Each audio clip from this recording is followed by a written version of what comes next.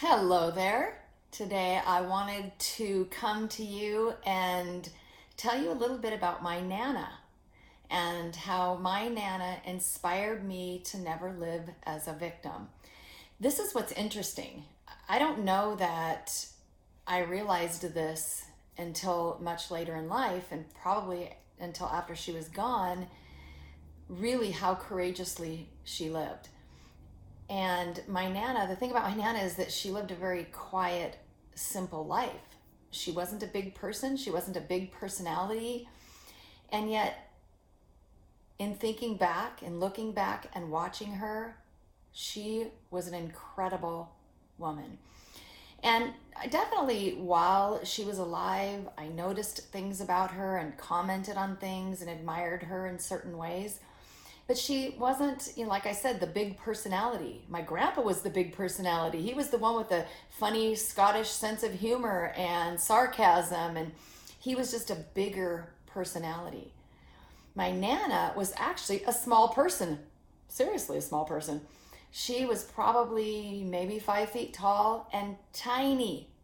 Never had an ounce of fat on her in her entire life. I guess that didn't hit my generation.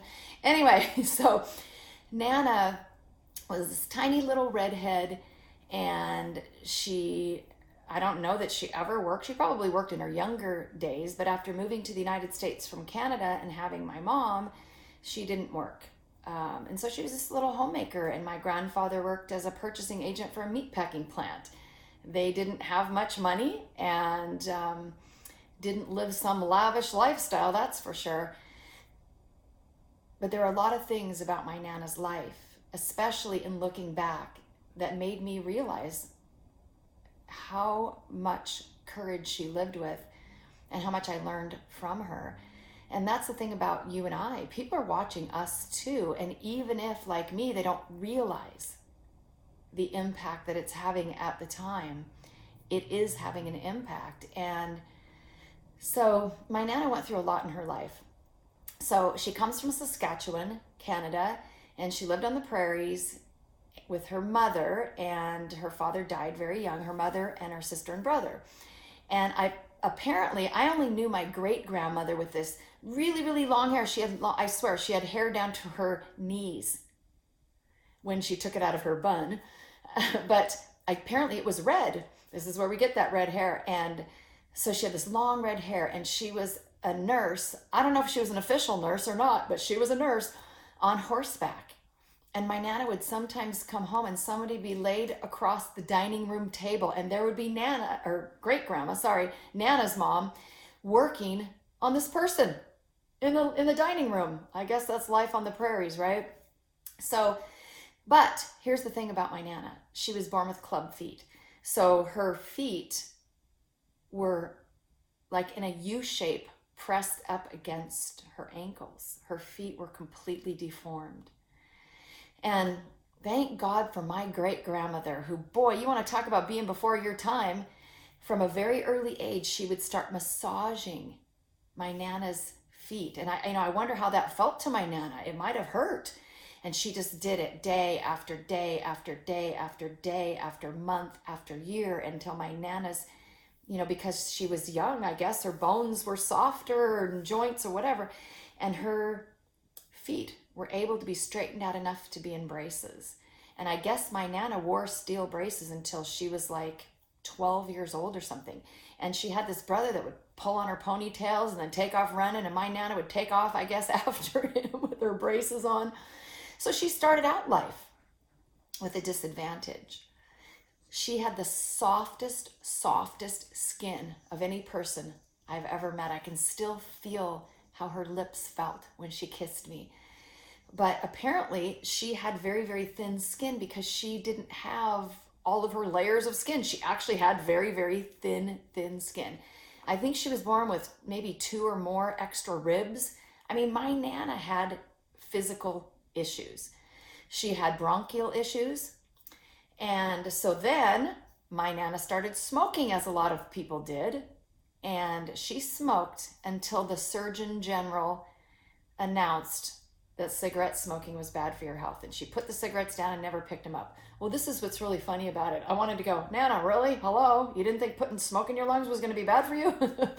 But anyway, people back then didn't know as much. And so she stopped smoking. But it was like a couple decades later that she developed emphysema. And, because she had started out life with bronchial issues and then she had smoked, even though she quit, a couple decades later, she winds up with emphysema. And so Nana ended up eventually on an oxygen tank. So, I forgot to mention another hardship that my Nana went through. And that is before my mother was born, my grandmother had another girl that died right after birth. So my grandma definitely went through a lot. But Nana never talked about any of that stuff. I found out about it from other people. My Nana didn't talk about her ailments, about her troubles. She didn't talk about how her life could be different. She didn't lament. I don't know what she did internally, but externally, she never complained about anything. Even when she was on the oxygen tank. Do you know that my Nana, while she was living with emphysema and eventually dying with emphysema, would do workouts? I remember her telling me when I was young, she was so ahead of her time. She used to cook with herbs and stopped using salt as soon as she found out about her condition, because her emphysema then affected heart, and then you have congestive heart failure beginning. And my Nana, cooked with herbs and didn't use salt, and her food tasted amazing. But I remember her telling me about, she said, you can do plyometric moves. And so you can, you can put your arms up, in fists and bring them together like this, toward each other, and actually work out your chest muscles with resistance. She would show me how to do it as if she were holding a dumbbell and do bicep moves. She would tell me how you could use the resistance of your own body to build muscle mass. This tiny, tiny little lady with emphysema. She was definitely ahead of her time. She should have lived in this day and age. But my Nana also, the thing that really, not just that she didn't talk about her troubles or complain about anything, he would call her up, and you could tell she was laboring with her breathing. And I would call her up, and if I said, Nana, how are you? She would say, oh, I'm fine, dear. How are you? And then she never, ever complained. I never heard my Nana one single time complain about her emphysema. She just kept fighting. She just kept exercising. She just kept eating right. She just kept doing her best, being her best with what she knew. And so it's kind of interesting how you have these people in your life that are not the big personalities that you expect to really be impactful, but it can be the people with maybe a small footprint in life, if you know what I mean, that can impact us the most. And that's really what I think we all have to remember is, as I said earlier, that people are watching us and they want to be inspired by us. They don't even know, maybe consciously, that they need to be inspired by us, but they do. They need to be, they want to be, even if they aren't aware of what's going on.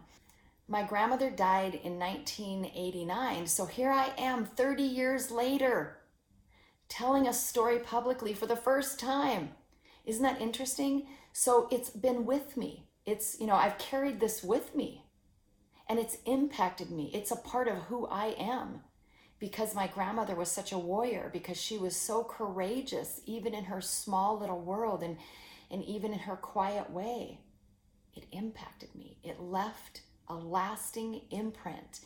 And now I'm telling you, I'm sharing this with you, and it'll be a little piece of your journey, even if it's not conscious for you. And so I bet my grandmother's smiling down from heaven, knowing that she wasn't trying to be a role model, but that she was. And she was by just being. And that's what's important for you to remember too. You don't have to do something like I'm doing. You don't have to have a special message of inspiration or a mission or a business or anything like that. But just in the way that you live, when you live with courage and when you refuse to be a victim, You help others to believe that they can too. You might actually inspire somebody else to get out of their pity party simply by the way you live. That's my inspiration to you today, is to just think about the story that I told you about my little 5 foot tall, tiny little red-haired grandmother, Nana, who did nothing more to make an impact on the world than to live a courageous life. I hope that you will do the same. Stand up and become courageous. Link arms with me, because together we can stand through anything. Have an awesome day.